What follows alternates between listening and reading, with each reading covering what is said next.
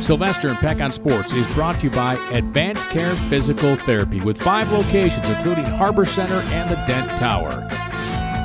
Well, hi, everybody. It's been a little while since we brought you a Sylvester and Peck on Sports podcast, but we're happy to be back after a little summer break there. I'm sure you spent it golfing, Mr. Sylvester. Wait, summer break, Paul? Yeah, well, late spring break. Wait, where the hell early spring? Fall. Where the hell fall? Yeah, I know. It's just been ridiculous. Listen, I love shorts and pullover weather, but this has been too damn much. Yeah, okay, and yeah. as a pool owner here in Western New York, what the hell? Yeah, why did I even open it this year? I got it. So it's been a couple weeks since we've touched on some issues that are important to Western New York sports fans. So we're going to catch up a little bit today. Primary topic will be Jeff Skinner's contract that signed late on Friday. A little bit of rolling that into Ryan O'Reilly and what's going on in the Stanley Cup Finals. And we didn't get a chance to talk too much about it. I don't want to go too deep into it, but maybe some quick thoughts on what went on with Roger Goodell and the Bills in the stadium, and then I got a little college basketball thing that we can talk about. So we're going to cover a bunch of ground. Yeah, I know. It's we're playing catch up here. So all right. So we've spent a lot of time talking about the Jeff Skinner contract, and before we talk about reacting to what it being done, I thought it was misguided in leading up to it because a lot of Sabres fans and a lot of people had gotten to the point where, like, just pay him. Pay him whatever he wants. They can't afford to lose him. Just give him whatever he wants. It'll look bad if they lose him. And I'm like, no, you can never do that. Now, maybe they did do that, but I don't think good franchises ever pay guys whatever they want because they're worried about losing them or worried about how the fans are going to react. I think that's the wrong approach, and there's a lot about this Skinner contract that I don't like tied to that. Repeat the sentence you just said, the start of that sentence. What, about good franchises? Well, I'm just saying, yeah, I mean, look and I say this, look, they haven't been winners, okay? They have owners who are willing to spend money, clearly. Which never equates to winning. Correct. It does not. It doesn't, and it has not, right? Yeah. So I don't get why people just think you have to throw a lot of money at everybody. Well, it just doesn't work that way. Maybe in other sports it does, but it doesn't work that way in the National Hockey League. And Buffalo is a case in point. And tanking doesn't always work. Look at Edmonton and Buffalo. Right. It hasn't worked for either franchise. Smart management, smart player decisions work. None of these extremes on either end. Right. Yeah. The extreme movement of players hasn't worked for this team. I mean, they have tried everything. And they did make it. So, listen, let's give Jason Botterill credit for making the move to get Skinner, right? Evander Kane wasn't going to sign here. They traded him to San Jose. They got something for him. They needed to replace that scoring on the top line. They did. He made the O'Reilly move. We'll talk about that in a second. So you bring Skinner in, and it's just an automatic dynamic fit. The guy's a goal scorer. Period. One of the best in the NHL, 5-on-5. Correct. Right? He's a goal, and to me, that's a little bit. And this will sound funny.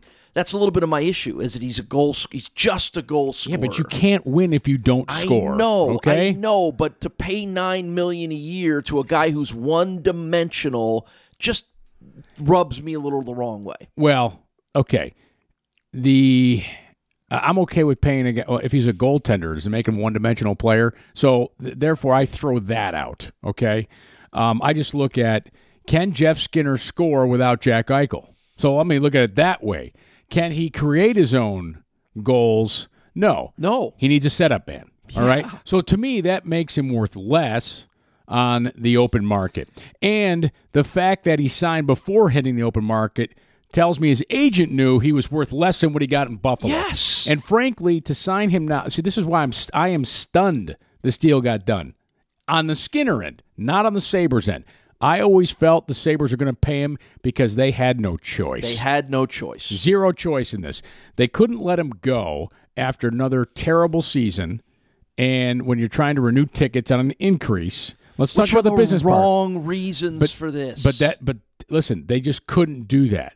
And if you can't keep a winger for Jack Eichel, how miserable is he going to be? Like, wait a second. Yeah. I got a guy that I feel like we have success with, and he's gone. Yeah. So, you know. You have to invest. You have to invest in your assets. In this case, it's almost an investment in Jack Eichel, isn't it? Almost. Yes. Well, yes. Yeah, it is. Because your point is you got to keep Eichel happy and give him the opportunity to do what he does, and that's kind of what Skinner is there for. And historically speaking, attracting free agents. I'm sorry, Buffalo, you're going to hate to hear this, but attracting free agents to play in Buffalo is extremely difficult to do. I'm talking about particularly when the team's bad. I'm talking about good free agents. Yeah. Okay, I'm talking about top end free agents. It's very difficult to do. You have to overpay them to come to Buffalo. So why not overpay one you already know? One who's already here. So they had no choice. And did they overpay him by $1 million? Probably. Probably a little more than that. Maybe $1.5 million. Yeah. Pretty sure. Right. Now, a couple interesting things about the contract itself, and you and I have learned a lot how to look at these things through our buddy Mike Giannetti and SpotTrack.com, and this is where this info comes from. 8 years, $72 million, average of $9 million a year. Okay, that's great. Mike has always taught us to look at not fixate so much on the salary number, but look at the percentage of the cap. We talk about that with quarterbacks all the time. It's goal scorers, top end players are going to occupy a percentage of your cap. So he's at about 14.5% of your cap. That's not crazy. Cap's going to keep going up. That number is going to stay steady or drop from there. And then the other interesting thing is of the $72 million the Sabres are going to pay him, 60 of it comes in the first 6 years of the contract. He only has base salaries of 7 and 5 in those final 2 years when he's not likely going to be the same player in his mid to late 30s as he is now. So that tells you there might be able to get out of that deal and it won't be a crippler by then. Because that's what I'm worried about. He's going to be 30 years old. You're paying for him to average somewhere between around 35 goals a year for most of this contract. Well, you had to pay him. You had to pay him the max, right? You had to give him the 8 years. You had to pay him the money. This is not a contract for the back end. None of them are anymore, frankly. Well, maybe Eichel's. Eichel's still going to be an excellent player. Because he's so much younger. Because he's so much younger on the back Skinner's end of the contract. 27, by the way. Right. But with fitness now and everything, I think he'll still be an effective player. Goal scorers are goal scorers, Paul. It's about hands and vision. They're still goal scorers. And with the advances in sports medicine and so on and so forth, I guess I'm not as concerned about that. I'm not as concerned about it as a forward as I am for a defenseman. As far as goal scorers concerned, power play and those sort of things. But again, listen, Buffalo had no leverage. They had zero here. Like anybody out there, when you come to a negotiation, whether you're negotiating an employment contract or you're negotiating a car, it's about leverage. Frankly, when you're buying a car, you have more leverage than you think. Right. But anyhow, it's about leverage. Skinner had all of the leverage here, and that's why it's an average of $9 million. Yeah, and here's my last point on this, and everything that we talked about, everything that you laid out makes perfect sense. They had to sign him. There is a consideration of the fan base and the lack of success and keeping Eichel happy. But here's the thing that just doesn't sit right with me. He's now tied for the 16th highest salary in the NHL, right? There's no way that anyone can justify to me that Jeff Skinner is a top 20 NHL player. He just doesn't do enough other things. Sure. And I get it. Goals are important. You need them, blah, blah, blah. If I'm paying a top 20 player in the NHL, he needs to do a lot of what those other 19 guys are doing. He needs to be incredibly dynamic like a Patrick Kane, incredibly dynamic as a leader and a do-everything as a Jonathan Toews, or a Drew Doughty, or a Tavares, or Eichel, for that matter, who's tied for 8th. All right, well, but take away the centerman in the conversation, take away the top defenseman in the conversation, because those are, to me, you can't compare Skinner, I don't care what the money is, to those players. Okay? But let's look at wingers, all right? On the wing, does he fit in the top 20 wingers in the National Hockey League? Well, let me see. If SpotTrack can. I think he does, Paul. That for well, me. Listen. When you think of top wingers right now in the NHL, he's a left wing or a right wing? Left wing. All right. When you think of wingers, right? There's the guy in Washington, right? Won a cup. I mean, Ovechkin. He's the third highest paid left winger now, behind Ovechkin and Jamie Benn. ahead of Parisi, Pacioretty, Van Riemsdyk, Kane, Gaudreau, Kovalchuk, Marlowe, Marchand, Zetterberg. I don't want to go too deep on that. So go again. Top paid left wingers again. Top paid left wingers, according to SpotTrack, Ovechkin Yes. at $9.5 million, Yes. Jamie Benn at $9.5, Sure. Skinner at $9 million, Zach Parise at $7.5 million, Pacioretty at $7 million, Van Riemsdyk and Evander Kane at $7 million, Yeah. Johnny Gaudreau, who I think is a lot of comparables to Skinner. I think Gaudreau's better, but there's a little bit of comparable there at $6.75 million. Ilya Kovalchuk, who's beyond his prime. Marlowe at $6.2 million. Yeah. Marchand, who's going to get a pay raise, who's a Yes. much better player. Much better player. Yeah, I would. I'd take Marchand Right. over Skinner. People are like, absolutely. "Oh my God, are you In nuts?" a Like, millisecond. Yeah, I mean, there's so much more that comes with him. He's a rat, And that's my but point. but I want know what your more point. that comes with him. But so again, those two contracts, right? 9.5, 9.5, right, and 9, and then 7.5. Right.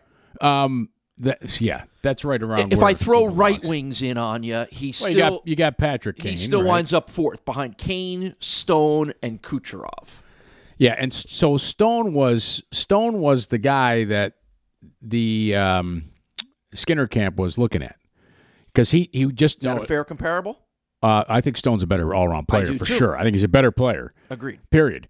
But he got traded and was a free agent to be, and it's the most recent contract signed. So you go off the most. It's like selling a house, Paul. Yeah, What are the most recent comparables. comparables, right? I got you. In the market. So that's what this was, and the fact that, listen, Buffalo, you either give us 9 a year or we're going to the free agent market. And they knew if he went to the free agent market, the chances of him coming back. Would he have were gotten slim. 9 No, on the free agent absolutely market?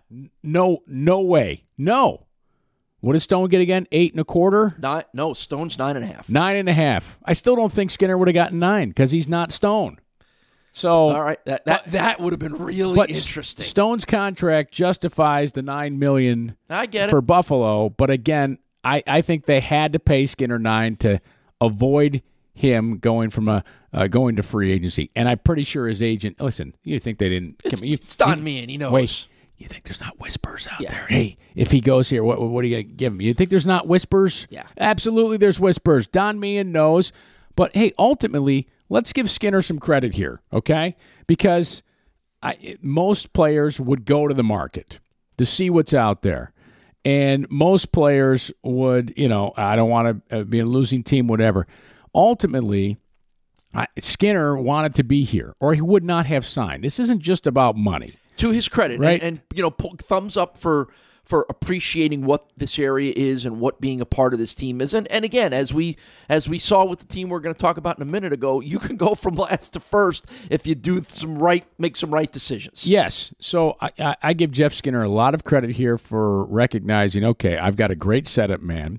I'm going to perform well here, and I want to be part of the solution. I'm going to get paid. He was going to get paid, not as much, I don't think, but he's going to get paid handsomely wherever he went to play. So I give him credit for staying here. Here'll be the interesting thing, right? Buffalo sports fans are passionate, right? Hey, listen, the pressure's on now, buddy. You're getting scoring 30 goals a year. Exactly. You go in a little slump like you had, you're going to hear it a little bit. So, all right. Well, more on a future edition of this podcast, but just quick headlines. What do you think some of the next Sabre steps should be, could be, need to be?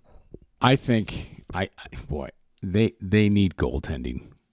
Deep more than they do defense. Yes. See, I think Yes. improved defense makes Hutton and Ullmark better. No, I'm sorry. Hutton and Ullmark are what they are.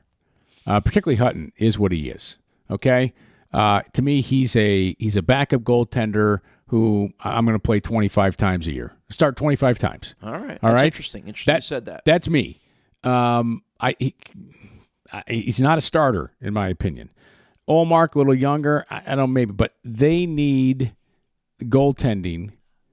And a great goaltender certainly helps out your defense, okay? Be more risky. Do they need other defense? Yes, they do. But at least one more. I almost say two more. Well, and you have some injuries, so they've got to get some in, and maybe a trade's away for that to happen. But they Paul, they have top line scoring. They need bottom six. They need to improve their bottom six, in my opinion. Along with there's so many things this team needs to improve. Like, come on, they stunk last year. They stunk. All right, they had this great run because of goaltending and shootouts, and then they came back to what they were, and they changed the coach again. Which fine, maybe it was the coach, but I mean, how many times can we say it's going to be the coach? 2 years. So they need a bunch of things. But to me, with better goaltending, it's able to cover up a lot of things. You don't need the greatest goaltender. You need a goaltender to play great. I mean, look at the Stanley Cup Finals, Bennington, right? Yeah. He was in the example, minors at the beginning of the year. Correct. Is he one of the great goaltenders in the NHL? Nope. But he's playing great this year. All right, so there's your transition. By the time you listen to this podcast, the St. Louis Blues may be Stanley Cup champions or may not with Game 7 coming up. They're not going to be. No, I think they had their chance and they let it slip away. And I think Boston wins this in Game 7. Ryan O'Reilly's played great, and again, I know it bristles every Sabres fan. I've always told people just relax about this stuff. I mean, trades happen for lots of reasons, as you've clearly stated. This one happened for a lot of reasons. He's doing what he always does. He's playing really well, and he's doing almost everything well to help his team win. But, boy, for Sabre fans to obsess over that, and if he winds up winning the Conn Smythe if they win, I don't know what to tell people other than just why you can't live in the past that much. Yeah, I agree. He wanted out of here.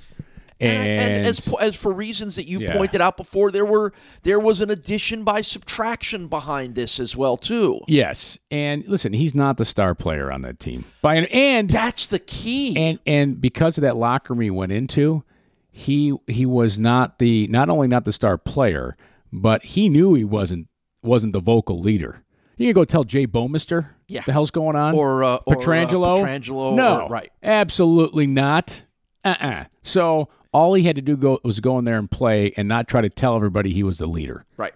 And that made things... Which was part of the problem here. Well, he just...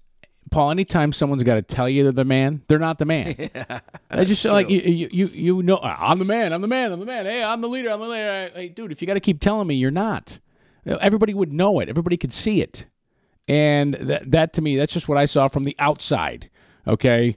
I wasn't around the team, in the locker room, people, but I'm just saying I didn't need people to tell me things. I could just see it and hear it in post-game interviews. Like, you know what, dude, you're not the guy. You're a very good player. Nobody's questioning him on the ice. None. No. Zero. None. And then they had Evander Kane in the mix too. Again, nobody would question him on the ice, right? It's off the, just off the ice. There needed to be a passing of the torch to Eichel, and if O'Reilly wasn't willing to pass that torch, then the Sabres really had no choice. Remember the first time you played with fire as a kid? Yeah. You weren't ready, were you? No, that's correct. I'm not sure the torch was ready. Yeah. Was what I, Well, but you had no choice. But that's another discussion, whether it was ready to be passed or not. It had to be. It had to be. It had to be passed. So, all right, so that'll be an interesting Game 7, but I think Kevin and I are both in agreement that St. Louis let that thing slip away, and Boston's just too good and at home and battle-tested and all those things that I think they're going to win. By the way, I know it's the Bruins, okay? As a matter of fact, I was emceeing a golf tournament last night, which would have been Monday night, and there's a guy there wearing a Bruins cap. I'm like, dude, are you a Jacobs family member? Why are you wearing a Bruins cap? I mean, come on, we're in Buffalo here. You can admire it, but nobody likes the Bruins. Ugh. But you have to like Zdeno Chara. Love it. I mean, right? I mean, this guy, you have to appreciate the kind of player he made himself into be. Paul, this guy came in the league, couldn't skate. He could not. The Islanders moved him because he could not skate. He was part of that Yashin deal. Right. And he was just a big, hulking sort of, whatever you want to do. He was just a big, intimidating guy. Who's this guy they threw in? The guy worked at his game. He's super smart. Rob Ray told me when he played for Ottawa, Rob got traded there to play for the Sens. It was, one of the Muckler, I think, moved him. Was it Muckler or Darcy? Maybe moved him. Darcy moved him to Muckler. because Muckler That's was right. on him Yeah. at the time. But it was one of those future considerations, just like, hey, let's give Razor a chance. They wanted him, I think they get in return a bag of pucks. I don't know. Rob said that once, not me. But he goes, you know what? Zdeno Chara, everybody be on the plane playing cards. He'd be reading books. And he goes, he was just one of, and all this financial stuff. He was one of the smartest guys he ever met. Rob's a pretty smart guy, by the way. And he just said, Chara's one of the smartest men I've ever met, ever played with. He was just an impressive guy. So I'm impressed with Chara. I mean, think about it. He could just kill guys out there, right? I mean, he doesn't because he's got respect. So interesting. Yeah. So that'll be interesting. Game 7, always fun to watch a Game 7 in hockey, and that'll be Wednesday night. All right, let's shift a little bit of gears here. It had everybody buzzing about a week or so ago. Roger Goodell sort of parachutes into town at the Jim Kelly golf tournament and kind of does the NFL hatchet man job here by resuscitating the conversation that gets everybody around here worked up and upset about the stadium. Now, here's my take. I think Goodell's role in all this to take some of the pressure off the Pegulas so they don't have to deal with this question. But to me, my impression was this was a little bit of a more than a subtle nudge to the Pegulas to get going on this. Now, again, you can agree or disagree. We can debate whether the Bills need, keyword here, need a new stadium or not. But the reality is the NFL wants them to upgrade their stadium. They do not, you can't be the one in the league that's driving the Model T while everybody is zipping around in the Ferraris. It just, they won't let it happen. And they will continue to put pressure, and they probably already have, on the Pegulas to get this thing moving. And we've had sort of fits and starts on this. It was moving, and then Ralph Wilson passed, and then the sale of the team. It's been quiet here. We know the lease goes till 2023, and that's not necessarily a time frame for a new stadium, but something's got to happen here. And I thought Goodell came here to subtly or not so subtly tell the Pegulas, let's get moving on this. All right, so here's where I raise some questions, okay? And the NFL is a TV show right now. Right. Okay. So. And the stadium will reflect that too, Kevin. The new stadium. Whatever this new thing is going to be, it will reflect being more of a TV show. Because it's a TV show, attendance is down around the NFL, right? Okay. Yet in Buffalo, it's not. 90% of capacity, like third in the league. Okay. So there's more. Hang on, Paul. There's more ticket revenue money in Buffalo than there is in other stadiums, unless they're charging too little for tickets. That's right. That's my point. Unfortunately, the ticket revenue isn't what really counts. Okay. All right. So hold on. The other revenue, so PSLs, right? Personal seat licenses, suite revenue, all those things. If I'm not mistaken, it used to be the teams keep that themselves. I believe they still do. They don't share that with the rest of the NFL. So is it the NFL asking for a new stadium? Why does the NFL need a new stadium in Buffalo when here at this old stadium that, by the way, taxpayers, we just put $250 million into, right, for upgrades and such. And Goodell stated, well, we need to have fan experience so people go to the games. They're going to the games here in Buffalo, Raj. They're going to the games. So, I'm not understanding the economics of it. There's probably something that I don't understand here. But to me, if you're saying it's to get people to go to games, people go to games here in Buffalo. They do. What I think is the optics of it don't look great on television, right? No. The tailgating, stuff like that. There's probably some more sponsor opportunities that the league could have in stadium with new stadiums. Television-wise, might be easier, may cost less to produce television.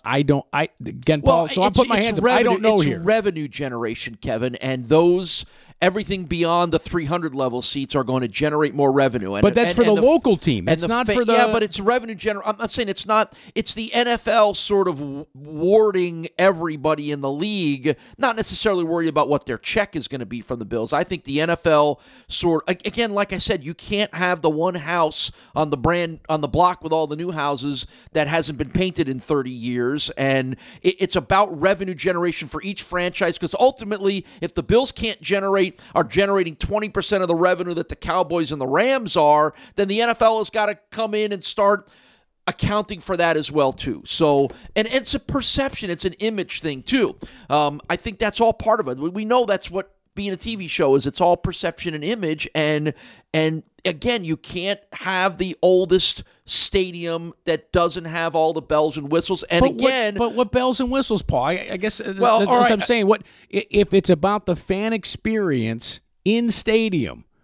Right now, the fans go to the games without the bells and whistles, Paul. Well, do you want more comfortable seats? Do you want better Wi-Fi? Do you want better food choices? Do you want easier in and out? I'm just saying these are things that fans, I think most of them that go to New Era Field would say, boy, it'd be nicer if we had better concourses and the food choices were all better. Well, it costs money. All that stuff costs money. Yeah, but fans are going to that now already. So for the NFL, I think Goodell is speaking that for the owners. They own a business. They own the Buffalo Bills. And I don't begrudge them for trying to make money and listen, they didn't buy it as a charitable thing, okay? Everybody's like, "Oh, thanking them." Like, listen, they didn't buy it as a charitable thing. Right. They bought it to, yes, there's part of it like, okay, fans of the Bills, but owning an NFL team is good business, right? It's a license to print money or to collect money. The majority of the money they get is from television, right? Uh-huh. And then you have, all right, what opportunities are you going to have to make on your local thing? Now, a new stadium, I think, does afford PSE a chance to earn more money. And if they build a new stadium, yes, there are certain, they could charge more for certain things. Maybe you have, they have interest in restaurants downtown near where the stadium is. There's other or they'll push it towards making sure you're in the gates before you spend a lot of your money. And again, that's another debate. Is this going to be, everybody says new stadium. Well, you have to define. For me, I'm waiting for people to define that. Does that mean brand new stadium? Does that mean brand new stadium downtown? Brand new stadium in Orchard Park? Or are they going to do what Kansas City did, which is essentially build a new stadium around the existing field? These are all very, very different options. And again, we talk about downtown. Downtown's going to affect the tailgating scene. Are the Bills ready to do that or not? There may be some people in that organization who say we'd like to cut tailgating in half because of all the things that go along with it. And if you don't give people the opportunity to tailgate, well, then they're walking through your gate and spending their money on beer and food with PSE. I trouble with this because you have a fan base here in Buffalo that there are chapters all around this country that buy merchandise, that come back home for games, that spend their time and money more so than other franchises have in the National Football League. And to tell the people here, you better get a new stadium or you're going to go. Nobody said that. No. All right. So then what's the nobody pressure? Said that. So what's the pressure? How about you? But by the way, in Green Bay, did they build a new stadium? No, they did a major renovation around it. So maybe that's the way to go here. I think it's absolutely the way to go here. I think there's so many things that are good about the stadium in Orchard Park that the ability to get in, the ability to get out. I think that's the way. Personally, that's the way to go. However you're going to do it. Are you going to build a brand new one right next door? Are you going to keep the field and build around it? Whatever you're going to do, to me, Orchard Park makes a lot more sense than downtown. And it's going to be a lot cheaper. Yeah. Don't get me. The people want to put it downtown. I mean, what do we think? Carl Paladino wanted to buy the Perry Projects for $1 for a reason? Come on. I mean. Park. He has a park idea for a little parkland downtown. Yeah, with a stadium there. Come on. Well, that too. Anyway, I don't know. I just don't see it happening downtown. I understand why people would want it downtown. And listen, it would be a massive change. But also, listen, we were on this, a year and a half ago with Mark Poloncarz? $1 billion. Easily. $1 billion. Probably another couple $100 million for it downtown versus any of the other Absolutely. options. And, how much does it have to be privately funded? Right. And that too. And then PSLs are going to be a part of it. You may not pay a PSL if you're going to sit in the upper deck, but you're going to darn well pay one if you're going to be in the lower deck, and that's not going to go over well either. Again, think about this, and Paul, think about this. Look at the Pegulas, Pegula Sports and Entertainment. They have this issue, and they've been doing a study on this. But I also took that study. I took the questionnaire, Did and you? it was very pointed. The questions were very pointed about: are you willing to pay essentially for a PSL? No, if you're and gonna sit everybody here, checked no, you're gonna sit correct? there, you're gonna, yeah. Well, I'm sure everybody did. right, sure they did. But they're not asking that if it's not a big part of what they're trying to figure out. Listen, I'll just say this: like, how much money are they willing to put into a stadium? I'm sure some, but they also have an arena to they have to worry about, Paul, That's which is very true. Worse, might be worse. That's correct. And they go in, and fans go there more often. The 300 level concourse is awful. It's so tight up there. I don't know what we may need a new arena, more so than a new football stadium. Wow. Could you just imagine that in the next 10 years, you're talking about brand new ones for both? And what I was told, and listen, I worked in the arena. I helped run some events in the arena with basketball. And there's certain things that we were asked to do at time by the NCAA. There are certain things about that arena that are great. It's got great bones, they say, okay? But, I mean, the seating, you've gone to hockey games. Yeah. How tight is the seating? It's You know too why tight. all the cup holders are broke? There's a lot People keep banging into them people break them on purpose. because of the knee. I know season ticket holders who have broke them on purpose so they could have more room. Yeah. All right? We're bigger than we were in 1997, just as a people. True. Right? So, they've renovated some suites, they've renovated some areas, but I think, and frankly, all the renovation needs to be done. I don't know if you can get it done in an off season and lose concert business. Yeah, right. It's not just about the Sabres. It's about concert business. It's about NCAA tournaments. It's about other events there. Frankly, I think the city, county, would be better served building a new arena. Brand new, you think? Absolutely, Interesting. because to renovate it, where are you going to play hockey? Yeah. That's I mean, remember how long it took to build the Crossroads Arena? Maybe that's what Carl Palladino's thinking. Perhaps. Yeah. I'm just and it probably cost, I don't know, maybe it's $500 million now, $500 million to build a new arena. I don't know what it is to build a new arena. $300 million? Probably more. Probably a little more. Yeah. Sure. Yeah. We get more. I think more people would be on board with that than they would a new football stadium because of how many times it get used, how many times it go down for events. I just don't know how long it would take to redo the entire bowl. You couldn't do it all in 1 year. Maybe they do what Madison Square Garden did. Madison Square Garden underwent a major renovation. They did it in waves over a 3-year period. Right. And that's probably what the arena needs to happen with the arena. And I just know this. Under Golisano's ownership, every improvement done in the arena was paid for by Tom Golisano and the Sabres. It was not paid for by the county, where the county gives the Bills like part of the lease agreement. Isn't the arena city-owned or? City, yes. Actually, the arena, unless the agreement's different, I say we, but I'm going to say we. We used to pay the city, I think it was $500,000 in rent for the year.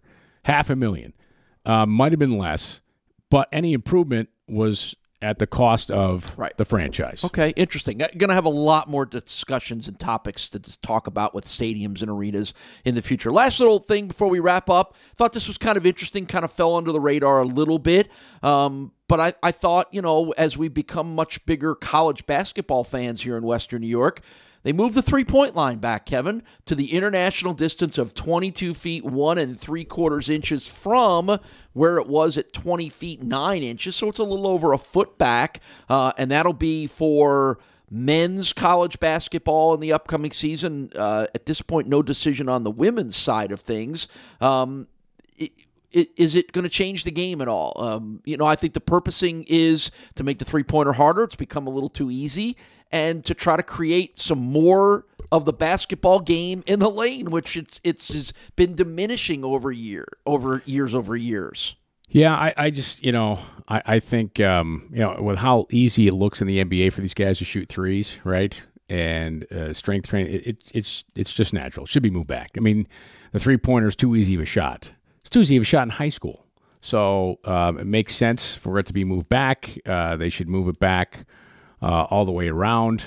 I understand, 2 and 3 may be Divisions 2 and 3 are a Right. year off. You yes. want to hear something hilarious? So my alma mater, Fredonia, just renovated their old gym to go from the big Steel Hall Arena back to Dodds Hall. And then they come out with this. Right. Now they got to change it again.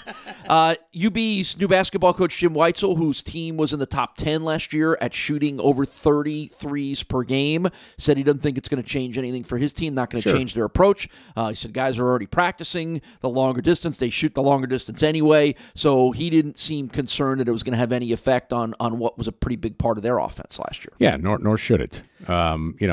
It's not going to affect, I think, team shooting the three.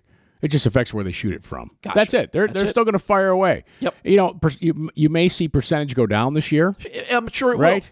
My hope is it brings in the mid-range like Kawhi Leonard's so darn good at. Yeah. Right? It's kind of a lost art of the game of basketball, isn't it? Right. It's just three-pointers. It's either a three or a layup, right? Right. That seems to be what basketball Playing is. James Harden basketball. By the way, I hate the step-back three. I think it's a travel, but I just hate it. I hate it. That they stop the dribble, step-back three, to me that's a travel. Why is it not a travel? I don't know. That's a good point. Right? Sounds like you're a little aggravated about Unlike this. Klay Thompson, was it game 3? He took 7 steps for a dunk. 7. It was 7 steps without a dribble. Looked cool, though, didn't it? Yeah, but it was 7 steps. I gotcha. All right, so there we touched on a bunch of topics there. We'll get back on a more regular basis here, so we're not going back a few weeks on things. But the Skinner thing is going to have people talking for a little while here, love it or hate it, and then we'll see what happens with free agency and the draft heading our way for the Sabres. Bills are in an OTA, or I'm not OTAs, but minicamp this week. Maybe there'll be some things that we can discuss on next week's edition of the Sylvester Peck on Sports Podcast.